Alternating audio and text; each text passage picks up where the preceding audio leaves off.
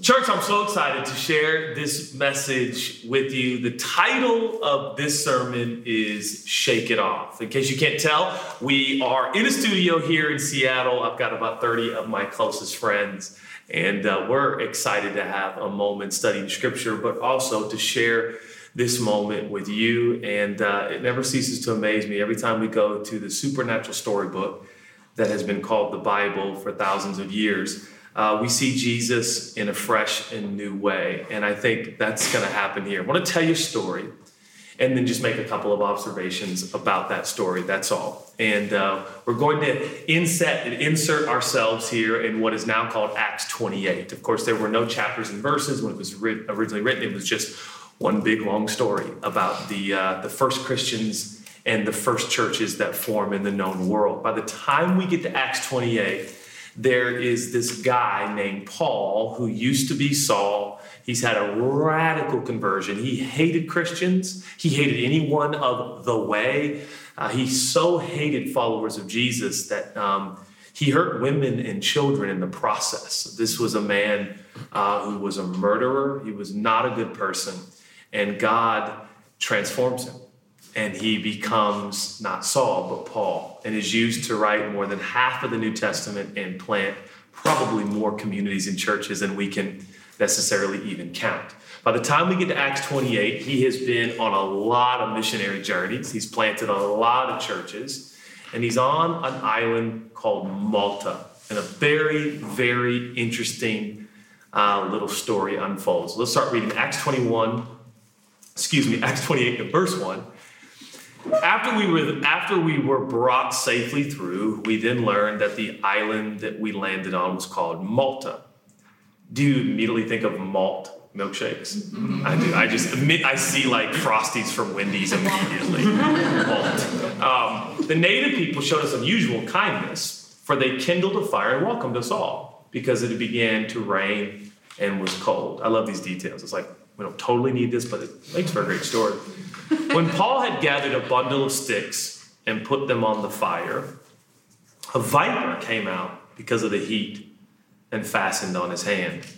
When the native people saw the creature hanging from his hand, they said to one another, this guy's clearly a murderer.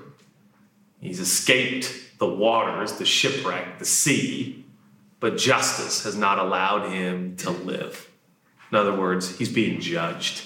He is damned and he is doomed. He must have done something really bad. The court of public opinion is in play very quickly. He, however, shook off the creature into the fire and suffered no harm. They were waiting. Just got to see this video someday. They're just waiting, watching Paul, waiting for him to swell up or suddenly fall down and die. When they waited a long time and saw no misfortune come to him, they changed their minds, the court of public opinion. And they went from, you are damned and you are doomed, to you are divine. How quickly did that happen? You're not being judged. You are the judge. You're not a murderer. You're a God.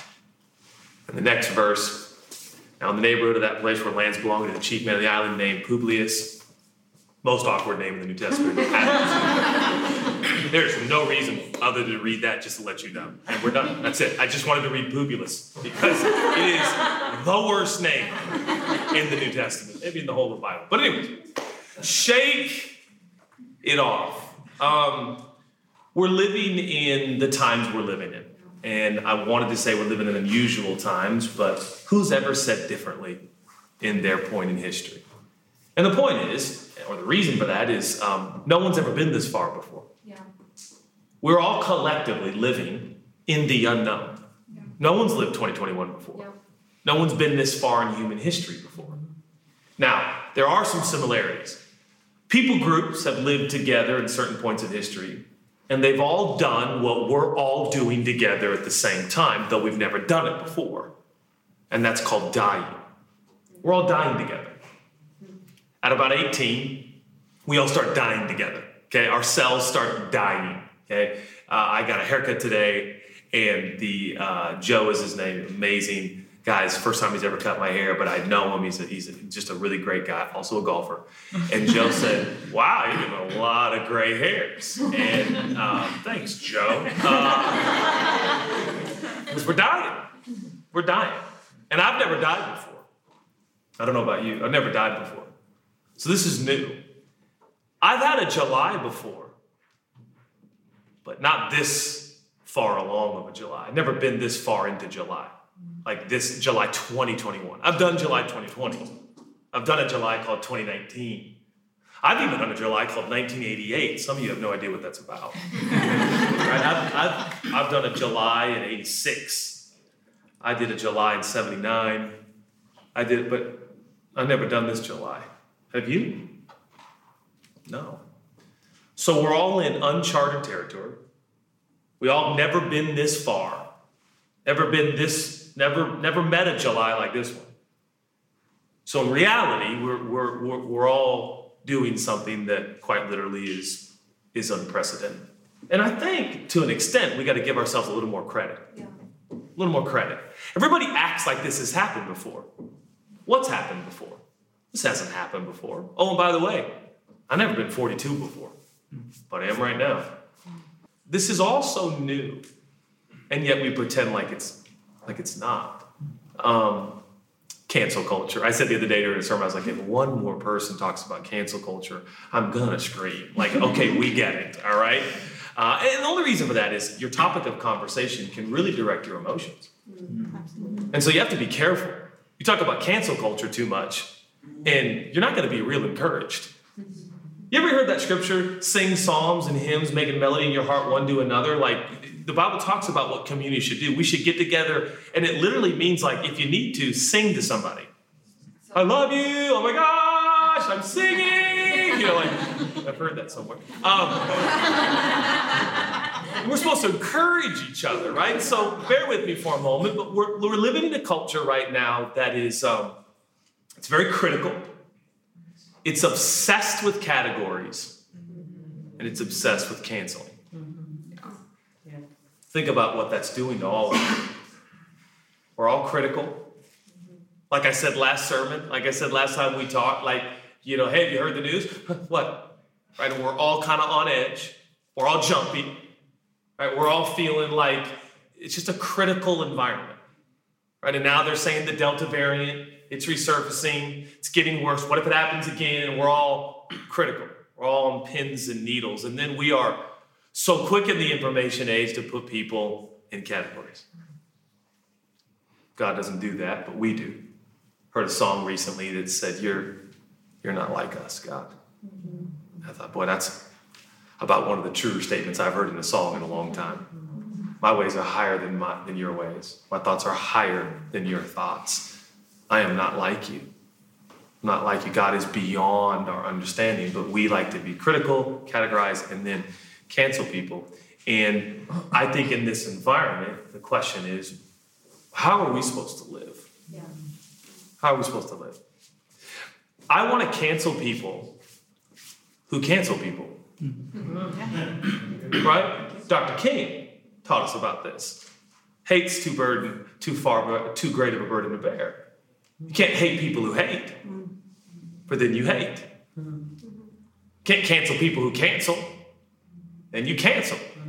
Right? So, but that's what I want to do. I mean, I'll be honest with you, as I'm sitting here with the critical, categorical, canceling culture that we're kind of all playing a part of, whether we like it or not, it's like, I notice the trend and the trajectory of conversations that I'm in. It's like, this cancel culture is terrible, right? And you hear, you know, believers, men and women of God, they're like, man, this cancel culture, man, this cancel culture, man, this cancel culture. And I'm like, we're talking about more about cancel culture than we are about Jesus culture or love or, you know, whatever it might be. So how are we supposed to act?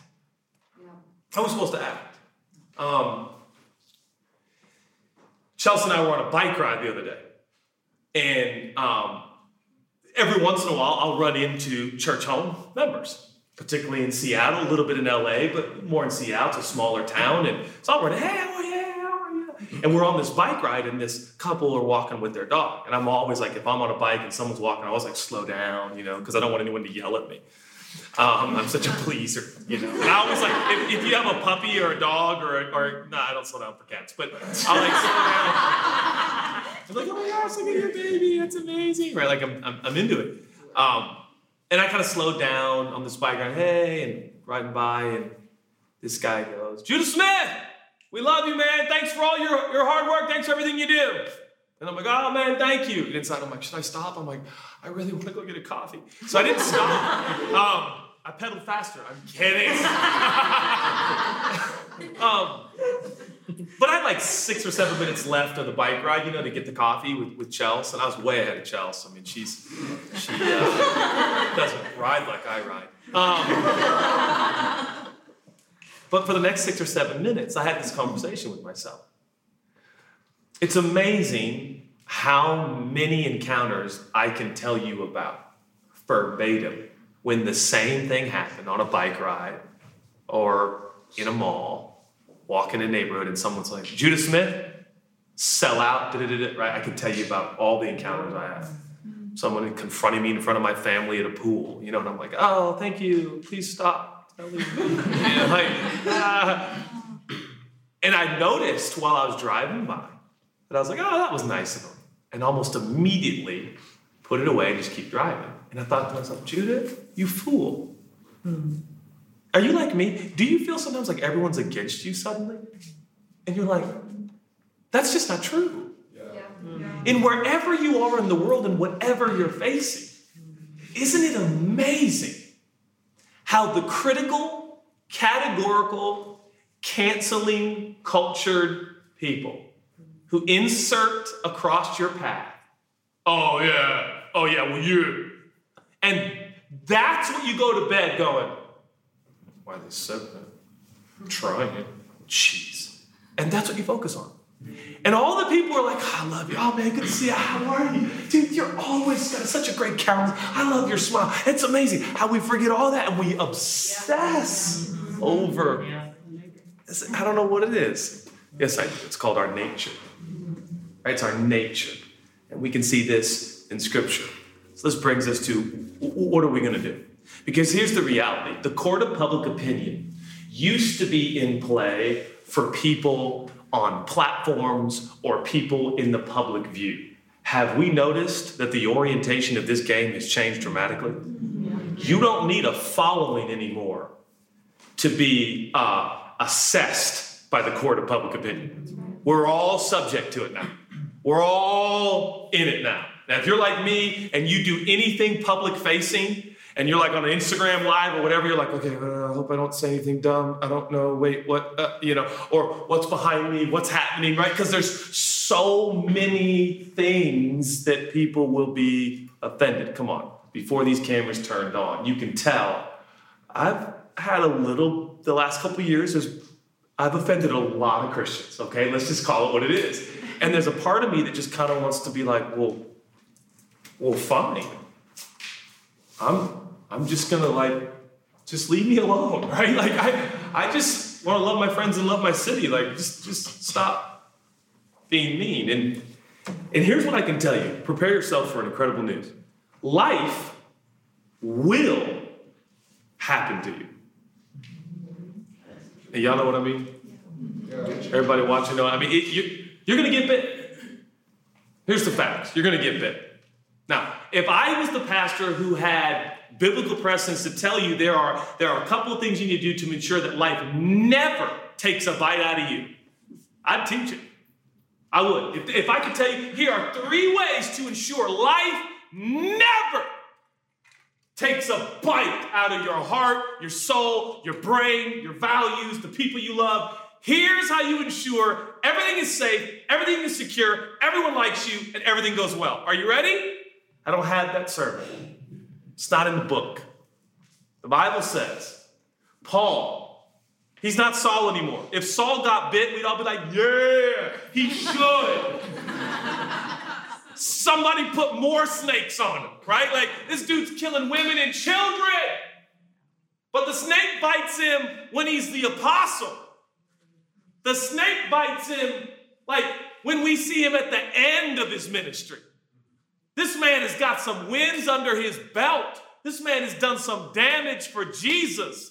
And the Bible says he was doing some pretty basic stuff that I would actually, by the way, I'd like to say, Paul, if you can pick up sticks and add to the fire, every other preacher I know should be doing some more basic stuff too. You know, like, it's good for preachers to pick up some sticks and build a fire, right? So Paul's doing some real good, simple stuff here. Picks up some sticks, trying to add fire. Why? Bigger fire, more warmth, more people can be by the fire. This is great. He's doing something good. He's holy. He's godly. And the Bible, well, you know what? I was going to say the Bible doesn't tell us why he gets bitten, but actually it does.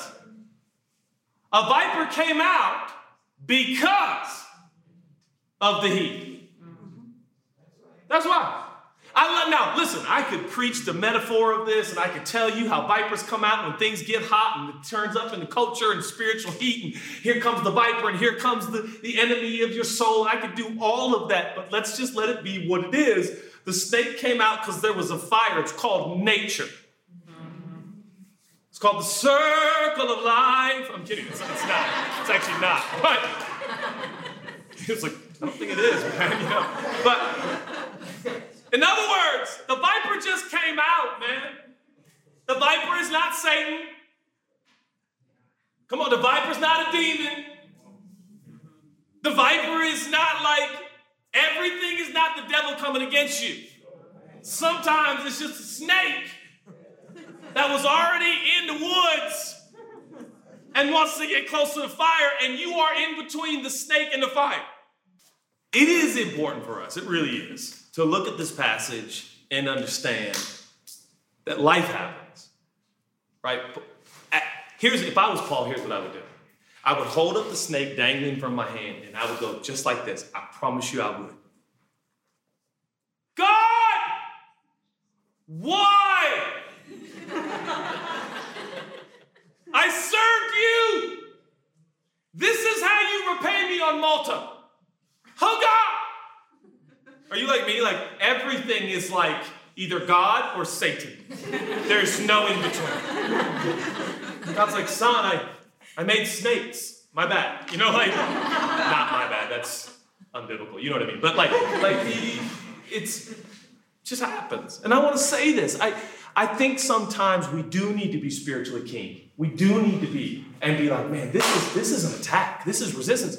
But sometimes it's just life. You missed the stop sign. So the other car clipped the front of your car. And now you got $6,000 worth of damages. But here's the good news. You're alive and okay.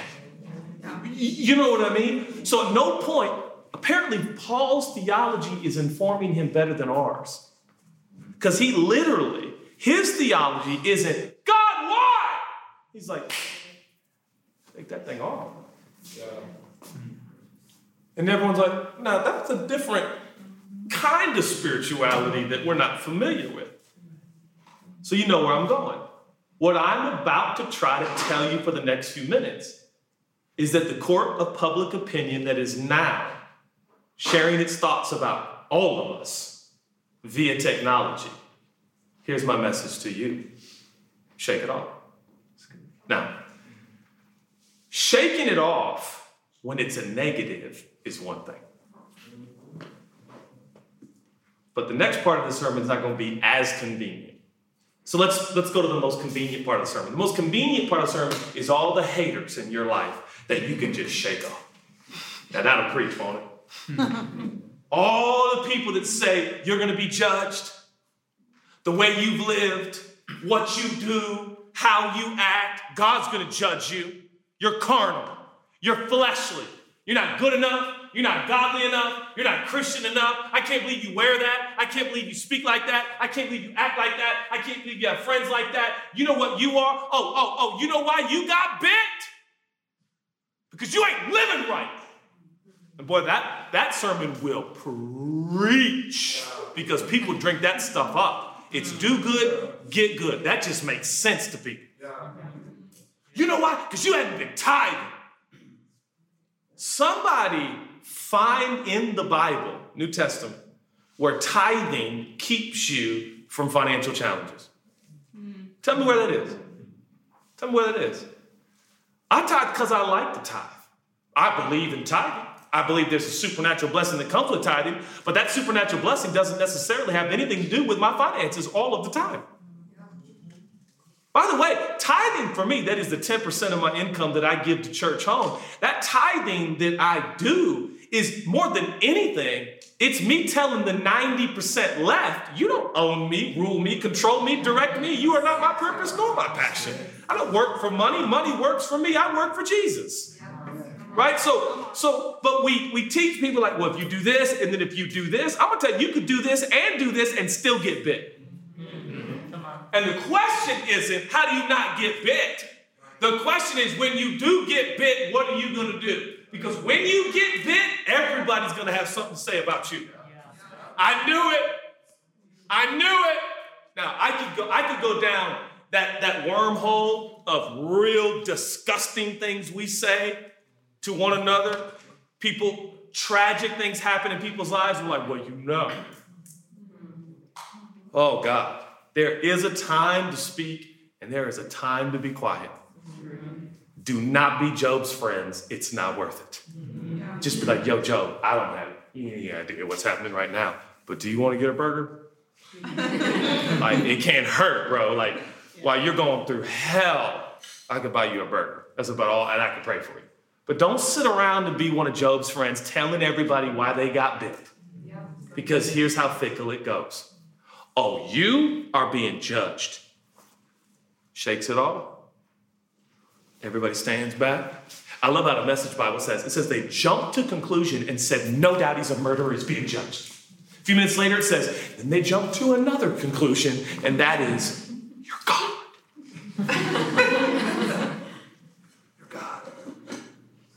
And my point is, shake it off. Come on. Yeah. Shake it off. Yeah. Not just when the haters, talking about the praisers too. Oh, well, you know why you're so blessed? I don't know. Why don't you tell me? You know what I figured out? You're so blessed because you do this, and this. And everything inside you is like, right now, conditions are ideal. I kind of hope that's true. You ever notice that? Like, I don't want God to relate to me based on my performance. Except when my performance is awesome. Right? Like, and then I want him to.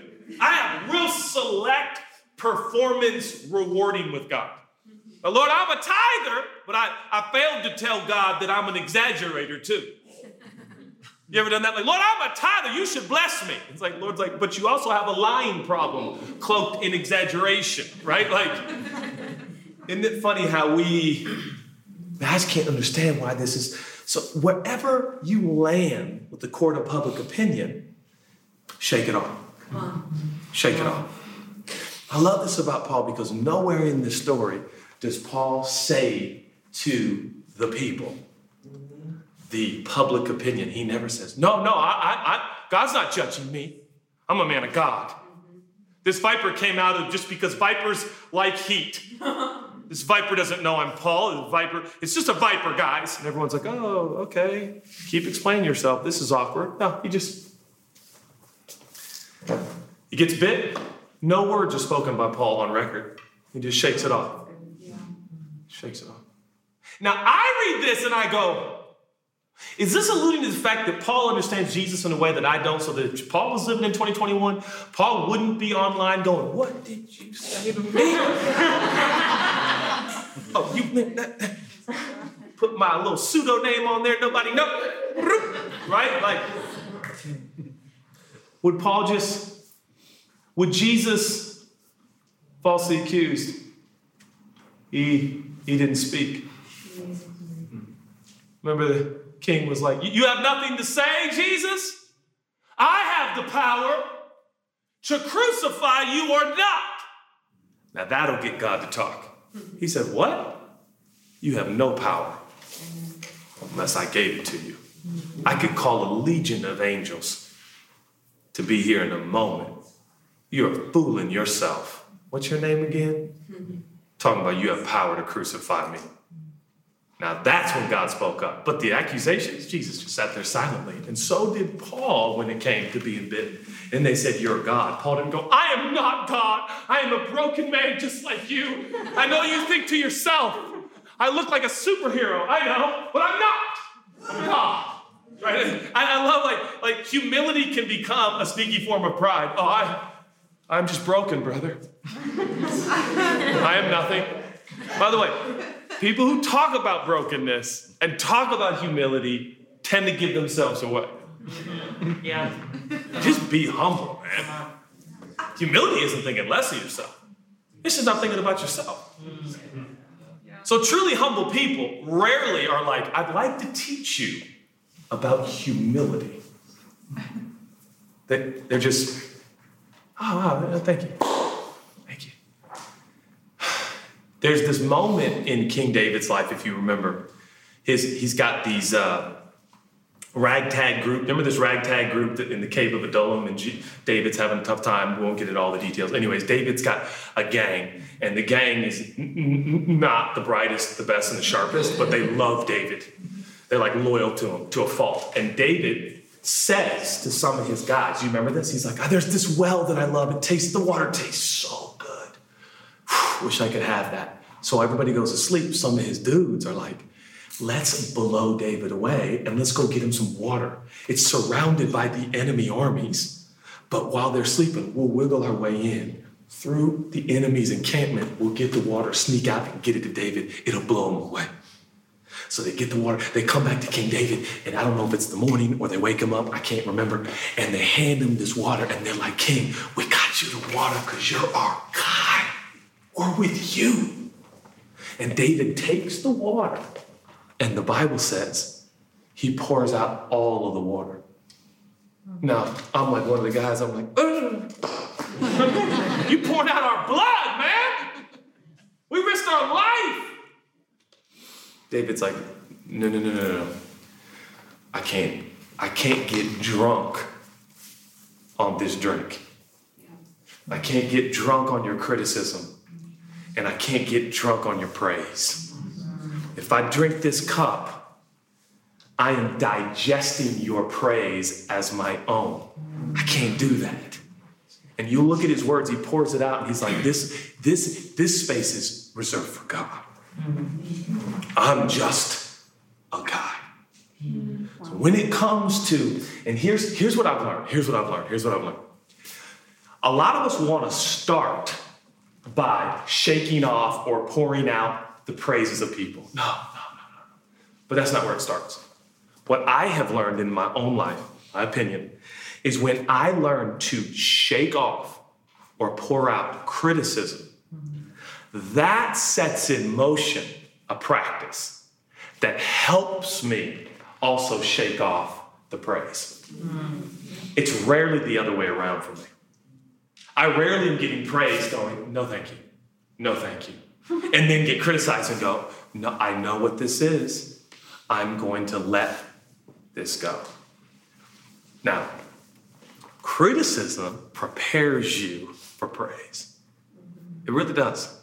Because you're like, no. And then here comes the praise. And I will tell you, between the two, I wish I could tell you I took in the praise more.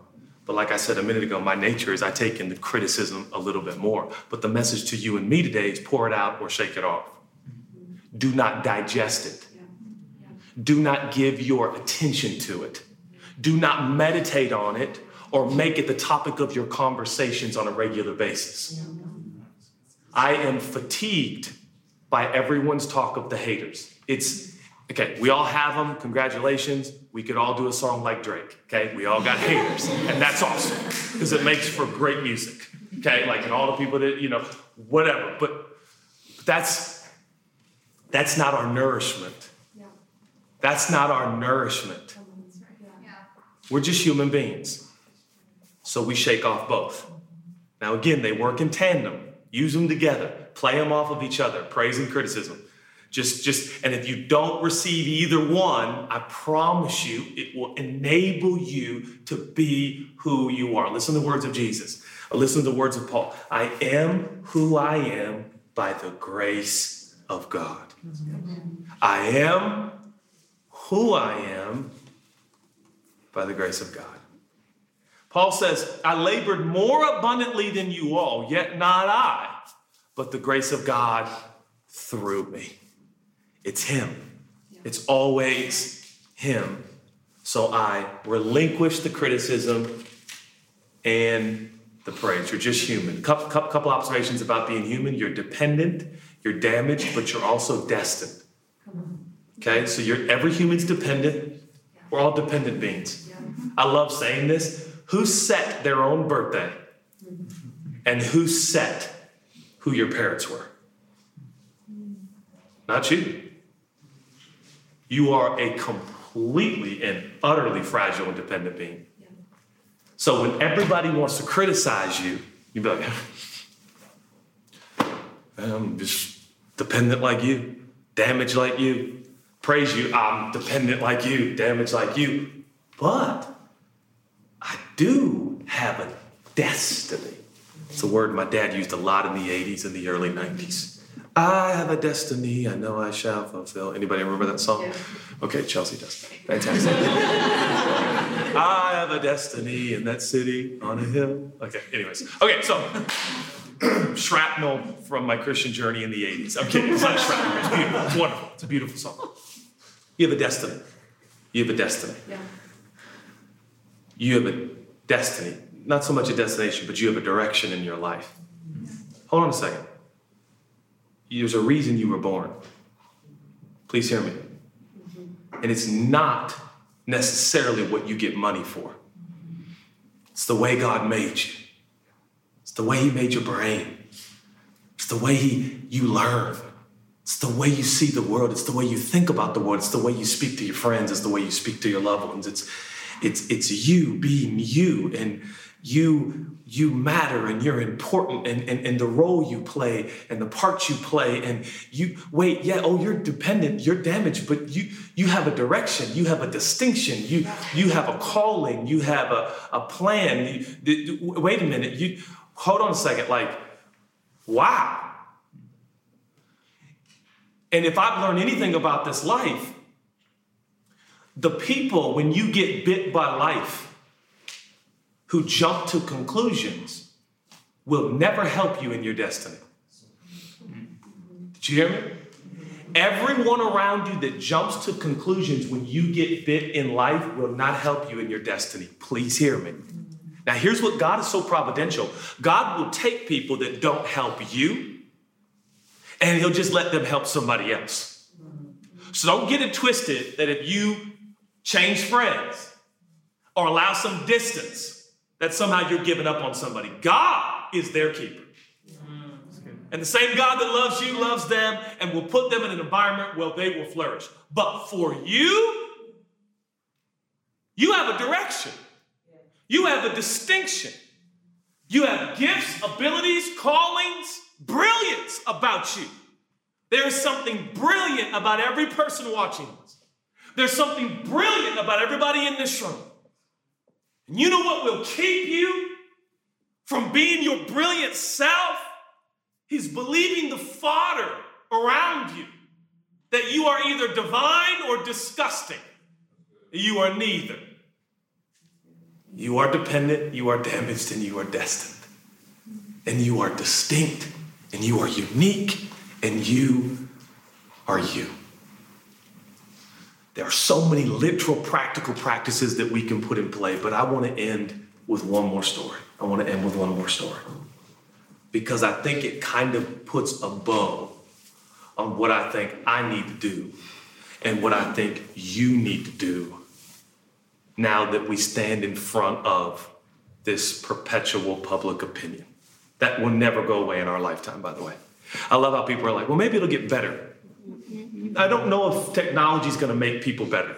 And I don't mean to be, I'm not trying to be Debbie Downer here. I just think that's the way it is. I don't think we're going to be like, oh my gosh, technology is suddenly taking a turn and we're all better for it. Right? I don't think so. Now, I think God's going to use it, and he is, and it's amazing. But I think there's a lot of really sadistic, really hurtful things happening to human beings via technology. And one of them is we're starting to believe people we don't even know. Don't even know. Well, you're being judged. Really? God's mad at me? Yes. The loss you experience is because people losing babies, people losing loved ones, people losing jobs, people losing full functionality of their body, and I've heard over the years so many Jesus followers tell people, well, you know why that happened. Well, if you wouldn't have slept with her before you were married, now you don't have to deal with the consequences. Babies are not consequences, they're blessings. All babies. You hear me? All babies. All babies. Yeah. God help us. No. I'll say this. At least this sermon can do one thing. Keep you out of that court called the public opinion court that wants to enlist you and sign you up full time. Whatever you do, don't play part in that. Don't play part in that. And don't accept it for yourself. Just shake it off. Shake it off literally means that Paul just didn't give it another thought. Shake it off. It's not who I am. Shake it off. And you got to get around people who know how to shake it off. You got to get around people. You gotta be around people that edit themselves. Man, nah, man, never mind. I'm sorry, I'm not gonna say that. No, what is it? Nah. These are the people I'm looking for. I'm looking for the people who I insist, no, tell me what you're gonna say. And they go, no. Nah, it's not worth it. Let's go. Come on. On with life. On with destiny. On with purpose. On with the plan of God. I'm not giving anybody any more of my precious energy because I only got so many days to live and life is a vapor. Here's the truth about opinions. Everybody has them. I am not obligated to receive everyone's. I'm not. There's a structure for this church. We've got a board of elders. We got a lead pastor council. We got a doctrine council. We got a financial team. Guess what? All of those people get to tell me whatever they want about the direction and constructs of this community. But it kinda doesn't go much further than that. Lest I get caught in the court of public opinion and start to believe I'm something I'm not. And everybody's concerned about being a bigger deal than you really are, but actually, I think what I struggle with is thinking I'm so much smaller than I really am. Is that okay to say? Yeah. I know we're supposed to be broken and humble, but I start to believe that I'm off. I'm in error. I'm not good at this. I can't do this. It won't happen. This is the beginning of the end. And all of these things are happening in 2021 because, and I go down this spiral, and what's wild is Jesus never says these things about me. Just a few people, in most cases I've never met. And I let somebody from Alabama, somebody from San Francisco, I had to do West Coast Eddie's. Somebody from Maine or Miami or Portland or San Jose or Arizona, and I'm just, please don't think that. And I got babies to raise. I got a beautiful wife to live with. We got church to love. Shake it off. Yeah. Well said. And I end with this. John chapter 8, there's this story, and I never quite seen it like this before, but I'm done. There's a story of this woman who's actually discovered while in the act of sex with a man that's not her husband. Now, the emphasis of the scripture is on the woman because that was the unjust view and order of the day. The woman was to be stoned and killed, no mention of the man. In fact, the man was probably had a rock in his hand about to do the killing. Don't get me started. Okay? Complete the tables, the injustice is horrific and nauseating. So these men, these pompous, self-righteous men, they think they're going to stump Jesus, and they say, Jesus, you see this woman right here, she don't have any clothes on, she's in the dust. We caught her having sex with a man she's not married to. What will you say? Jesus says, well, he writes in the dirt, and then he gets up and he says, well, whoever doesn't struggle with sin themselves or have any sin at all, please feel free to assume the position of judge, because there's only one criteria, being the judge. You cannot judge what you yourself struggle with. He's the judge without sin. So he's like, oh, you can be the judge. You just have to be perfect. Anybody? And at least these arrogant men had enough sense to be like, yeah, that's kind of a deal breaker. So they drop the rocks, they go away. Much more we can say. Jesus is in the dirt. And he says to the woman, from what we can tell, he's in the dirt now. They're both in the dust. They're both in the dust. And Jesus says, where are your accusers? Where's the court of public opinion about you? Where'd they go? She looks up. She says, there's no one, Lord. And I don't get me started, because I'll preach a whole sermon about how Jesus can clear the air. He can clear the air. He can clear the air. I can't clear the air. Your mom can't clear the air. Jesus can clear the room. Jesus can clear your slate. Jesus can clear your soul. Jesus can set you free, past, present, future, from the oldest to the youngest. They drop the rocks. Jesus can do that. Jesus can do that. He says, I don't condemn you. I don't condemn you. Have you gotten drunk on the court of public opinion? Has it started to dictate your daily emotions? Are you starting to wonder if you struggle with things people say you struggle with, even though you know you don't necessarily struggle with it? Are you confused by people who talk about you? Are you confused about old friends or relatives or old high school friends who DMing you and Facebooking you? And are you like, man, maybe did you post something and someone was like, whoa, wow, must be nice. Living large. Everybody else is struggling. Guess you aren't. Has that kept you up at night? Jesus can clear the air. And notice what he says. She says, no one, Lord. He says, I don't condemn you either. I'm not mad at you either. I'm not mad at you either. Have you been online? Have you been trying to defend yourself? Have you been online? Have you slept at night? Have you fallen asleep at night thinking to yourself, maybe you are a superhero? Maybe you are greater than you realize? Have you thought to yourself you're better than other people? Do you feel elite? Do you feel exclusive? Do you feel more moral and godly than other people? Do you feel like your political persuasion makes you better? Have you taken it in? Do you listen to all of your Republican friends? Are you soaking in all of your Democrat friends and all the rhetoric? Are you soaking it in, talking about, I'm the best Republican, I'm the best Democrat, I'm the best moralist, I'm the best, I'm the smartest, I'm the brightest? Is there history you know that nobody else knows? And now you know, and everybody else is like, man, you're the smartest, you're the best, you're the brightest. Have you started to drink it in? I can promise you this much.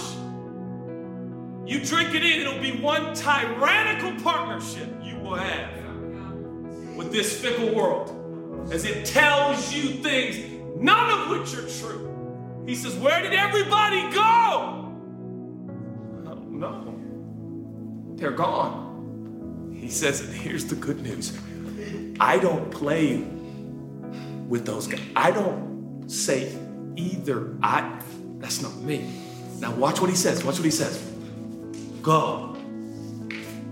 Man, if I had time, go. Which means get up, dust yourself off, shake it off.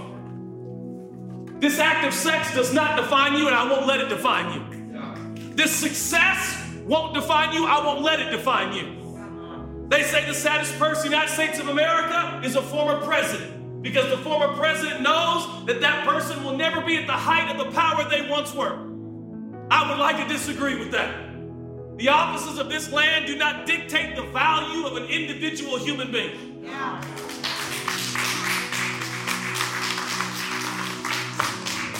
This ain't about the job you hold, the title you hold, the renown you have or don't have.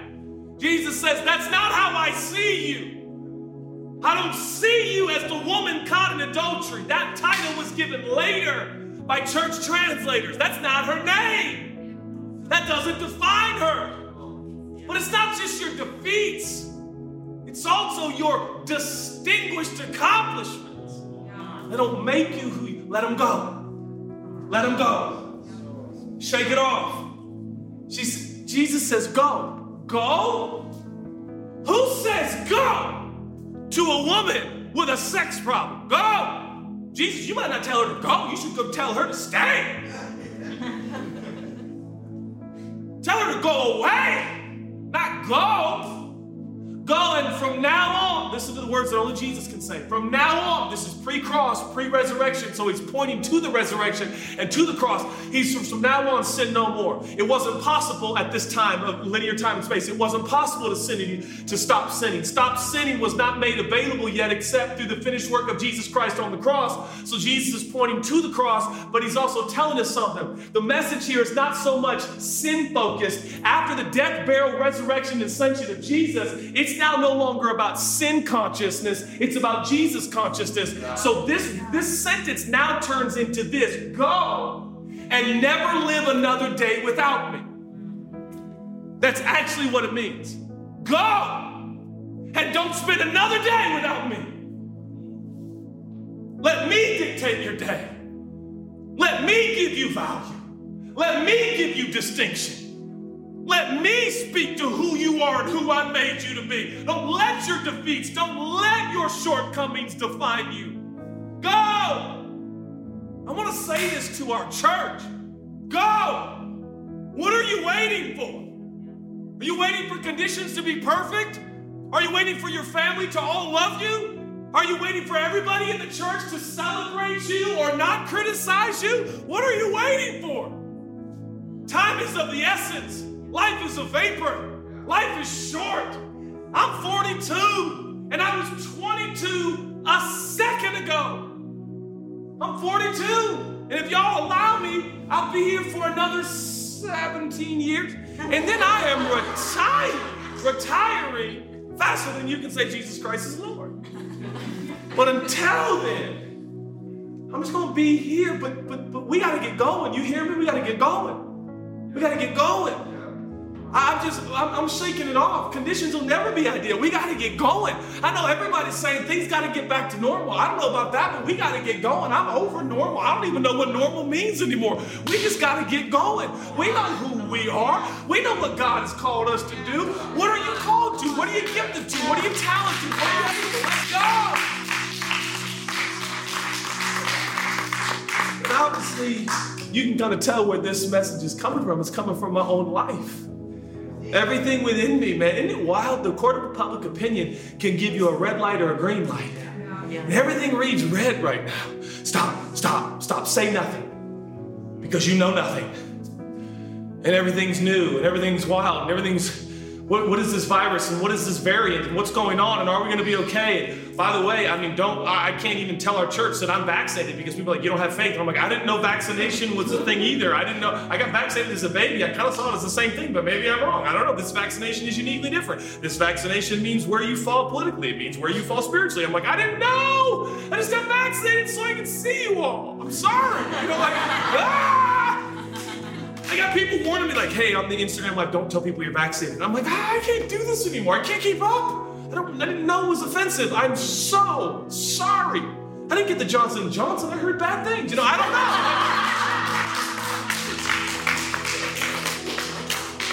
know. No, I like their Band-Aids and stuff, so I don't know. But listen, all the conspiracies, all the things, listen, it's so real, and there are a lot more smarter people than me, and I'm down. Please, let us know what it all is and who's doing what and what's going on. You gotta understand where I'm coming from. I gotta go. I gotta go. Where you gotta go? I gotta go. go where? Wherever he wants us to go.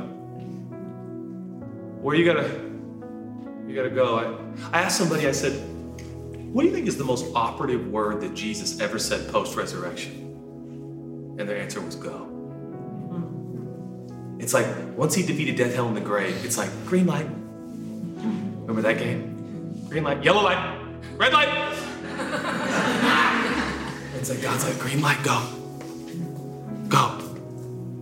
Wait for me in Jerusalem until you are empowered from on high. I will send my spirit, and then you will go, and you will be my witnesses. You will tell people what you saw and experienced. Not what you know and read, but what you saw and experienced. And you will do it in Jerusalem, Judea, Samaria, and the ends of the earth.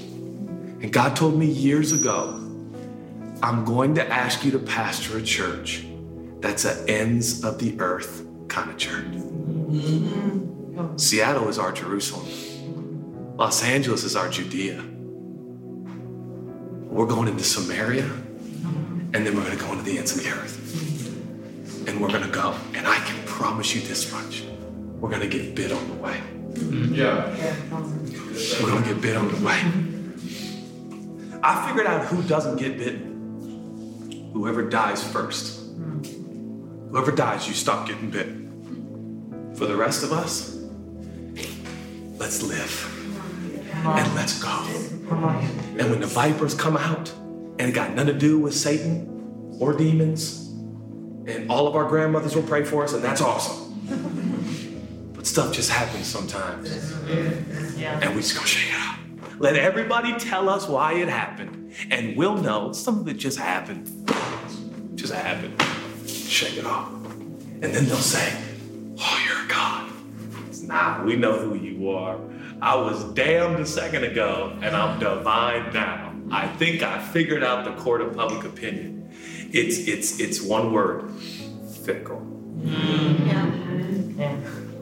So I don't got no time for that.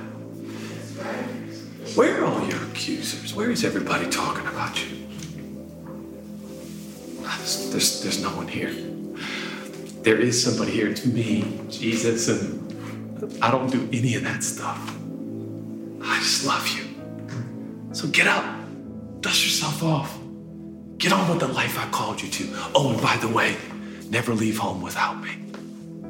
I will help you along the way. I know I'm talking to somebody and I'm done. I have preached long enough. This is supposed to be a 30-minute message.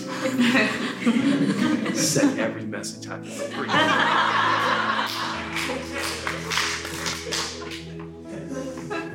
But I know there's some people acting like it's a red light from God. And God told me to tell you it's a green one. It's time to go. It's time to go. There's going to be a place where we'll stop going. And that's called eternity.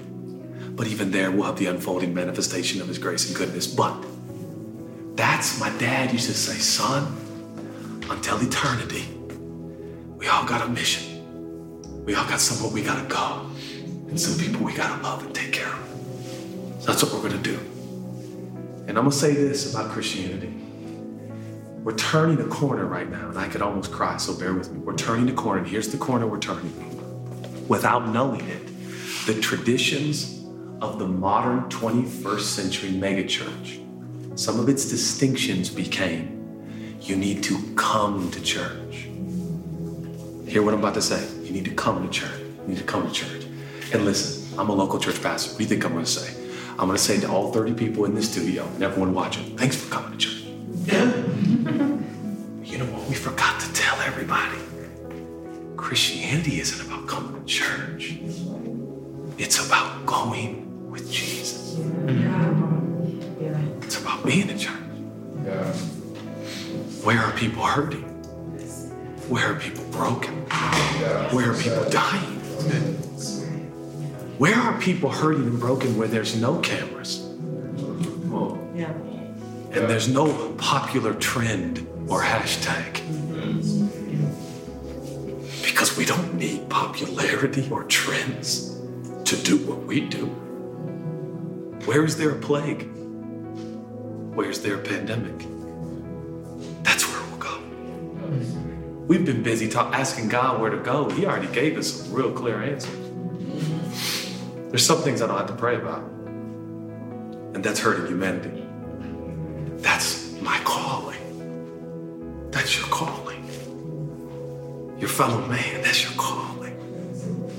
So let's get going.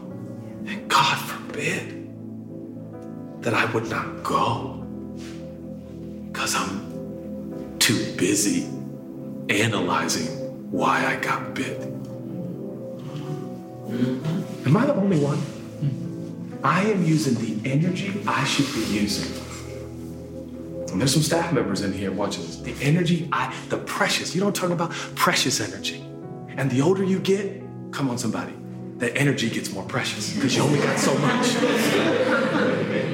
In my 20s, I was like, energy? I don't talk about energy. 30s, I was like, energy. 40s, I'm like, energy. You know, like, oh God. But you only got so much. I keep telling myself, I can use energy to answer everyone who says I'm being judged, and everyone who says I'm divine and I'm perfect, everyone I'm going to use, and then I'm also going to go. And I realize I can't do both and all at the same time. Because I got to use that energy to go. And I got to go wherever he says to go. Whatever he says, we just got to go. And I don't know who I'm talking to, but I know I'm preaching to somebody because I was going to stop like 4 minutes ago, but I haven't stopped yet because somebody needs to hear this. It's time to go, you hear me? It's time to go. God doesn't condemn you. God does not share the opinion of the court of public opinion. He knows who you are. He made you. He designed you. He fashioned you. He put you together. Let's shake it off and get going. Come on, get going. In your marriage, let's get going. With your kids, let's get going. With your loved ones, let's get going. At your workplace, let's get going. We don't have time to waste any more energy. It's time to go. And from now on, don't live another day without me. Wow. Jesus, I thank you so much. God, we are down here in this place called earth. And you don't need me to tell you that. I would like to remind you, while I'm also reminding myself, that stuff happens down here that just doesn't make a lot of sense. And we've all been bitten by life. We've all tried to make sense of it and change our behavior, but now we know that some of this just happens. It's not to give any more energy or emotion to this court of a public opinion. Oh God, help us get going with you. Help us get going with you. I don't know who I'm talking to that's watching or anyone in the room here, but there's a scripture in the New Testament. I don't have the passage, but it says, I believe it was Paul writing to Timothy, and he said, what you had determined and decided to do a year ago, you need to finish the doing of it. And I feel like God is telling me to tell some people watching right now or in this room, you made a commitment to do something about a year ago, and God is telling you it's time to complete it and do it. It's time to go. And I want to say this as your pastor, and I can say this with emotion, but I feel like the days are changing. And this idea that you need to stay in a particular location for a particular church is also changing. Church home can go with you, you hear me? Church home can go with you. This community can go with you. But some of you need to change states. Some of you need to change countries. Some of you, your change is for your children. You hear me? It's for your children. It's for your children. And it's uncomfortable and it doesn't make sense, but you go. But you go. But you go. But you go. Go. And may the Lord be with you, for he surely will. And what you have determined to do, God will do exceedingly, abundantly, above all you can think ask or even imagine. For you will surely see, in less than a few short months, God will open doors that you could never open on your own. But you hear me. God is about to shut doors that you have asked to open. But he will close those doors so you will see the greater open. The greater opening. The greater. For there is a great and effective door open here. There are many adversaries, Paul said, but a great and effective door is open. And we will do nothing short of walk through it. Walk through it. Whatever that threshold is for you, whatever that doorway is for you, on the other side of that doorway is not the fulfillment of all of your dreams, but it's satisfaction that you've taken steps with your Savior. That's all. The runner in the chariots of fire said when he ran, he felt the pleasure of God. For as you go, you will sense the thrill of God. You will. For it thrills him when his children follow him. But I assure you, God will never ask you to go where he himself is not also going with you. You are not alone. You are not alone. You are not alone. And you would like to receive the free gift of forgiveness that only Jesus provides. Only Jesus became sin. Only Jesus could pay for your sin and mine because he had no sin. If you would like to receive the free gift of forgiveness that only Jesus offers, wherever you are in the world watching, just lift up your hand right now. God, you see every hand and every heart, and I thank you. Your forgiveness flows freely. And whom the Son forgives and sets free, they are completely and totally forgiven and free. And we thank you for that. In Jesus' name. In Jesus' name.